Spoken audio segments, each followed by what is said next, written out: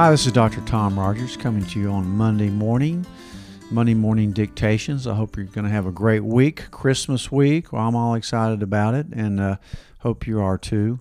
I'm going to talk today about a vitamin that I've taken for quite some time that we have recommended as a prophylaxis and treatment for COVID-19. But it's also just an amazing vitamin that almost everybody should be taking anyway, at least adults. It's called quercetin. That's how you spell it. It's kind of a hard spelling, hard pronunciation too, but quercetin. If you look anywhere on these COVID treatments, quercetin is going to be in there, not only as a treatment for early COVID-19, but also as a preventive. But, you know, when I started digging into quercetin, I found a lot of cool stuff about it, and it convinced me that I'll be taking quercetin for the rest of my life for a lot of reasons. We know it's antiviral. There's no doubt about that. And I've taken it along with vitamin C for years, but really didn't know exactly why I was taking it. So when I started digging into it, found some amazing things about it. Well, it's really a flavonoid. You know, vitamin, flavonoid. What a flavonoid is pigment from plants. And those plants are onions, grapes, red grapes, wine, coffee, tea, berries, grains, fruits, especially blueberries. And it turns out that, you know, the good things you hear about all these things like coffee, for example, you know, may help prevent Alzheimer's disease. It's really not because of the caffeine in the coffee. It's really because of the quercetin in the coffee. So that's a fact I didn't know. But anyway, when you realize what all this does for you, you're going to be taking quercetin tomorrow probably. But quercetin is really probably the most abundant antioxidant in your body. And when we talk about antioxidants, what happens in your body is you have a lot of what we call free radical damage. Your body kind of rusts as it gets older and takes all these insults from nature. So you have all these electrons flying around, and electrons like to pair up. So when you get damaged, those damaged electrons like to pick up another electron and pair with them. So they'll steal it from one of your good cells, and it kind of destabilizes that cell and makes it more vulnerable to cancer and you just what they call oxidative stress, oxidative oxygen. Oxygen's good, but it can be bad also. That's why you want to measure oxidative stress levels, or even with your cholesterol, the amount of oxidized LDL, the bad kind of cholesterol. So oxidation, free radical. So you got to think about all this stuff on a kind of a biochemistry model, but just take my word for it. You need antioxidants in your diet, and quercetin is certainly a great one for you. But the thing I found out, we know it reduces inflammation, but it also helps lower your blood pressure. It helps prevent cancer of many types: prostate, lung, breast, ovarian, liver. It helps in prevention of degeneration of your brain, i.e. Alzheimer's and all those myriad of degenerative brain diseases. It also increases your exercise performance. If you knew that, I would have been taking it years ago.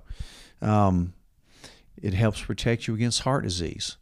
It probably reduces your blood sugars from all evidence and will help you control diabetes, and may even be helpful in preventing diabetes, along with a great diet, of course, low carb, high fat, moderate protein, which is the diet that I recommend for most people.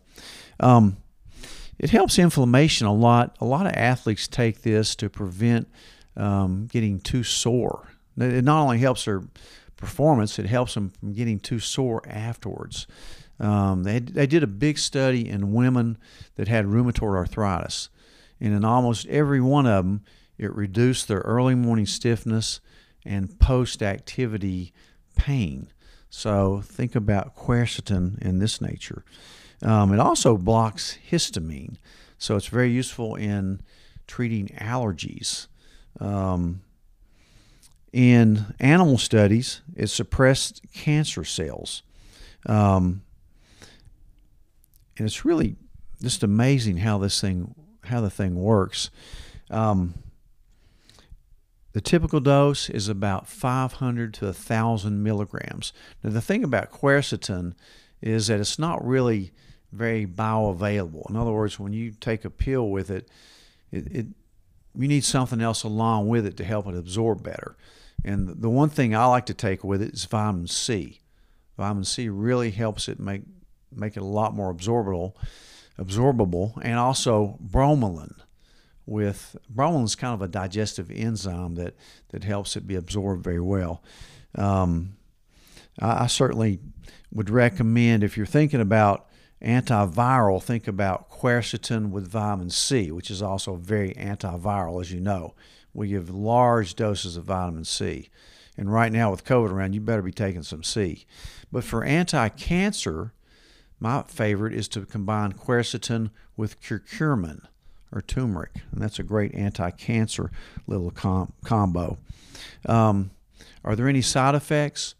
Very, very few. In my research, the only thing I could really come up with was that you wouldn't want to take more than 1,000 milligram Prol every day for many days and months. I know some athletes take a little bit higher than that short term. It's a good idea to give any vitamin a break anyway, not to take it every day. Take an occasional break from it. Kind of like a probiotic, you'd want to take a break from a probiotic and use a different form of it. But the only thing I could find that was, if you're taking Coumadin, which is a very potent blood thinner that we don't use much these days anyway, it might prolong your bleeding time. And if you're taking a certain antibiotic called a fluoroquinolone, like Levaquin or Cipro, it might make that antibiotic a little less effective in fighting the bacteria. So those are some things about quercetin. I love quercetin.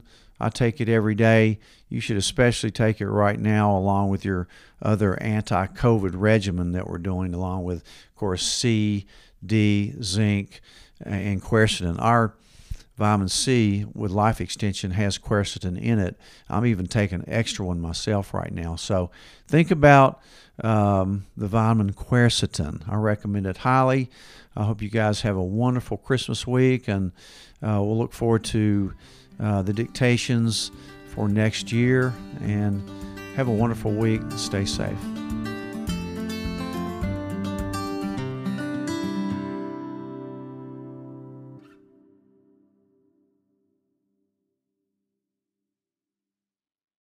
Thanks, guys, for listening to this episode of the podcast. Please share the podcast with your friends. And if you haven't subscribed yet, please subscribe. We will see you guys next time.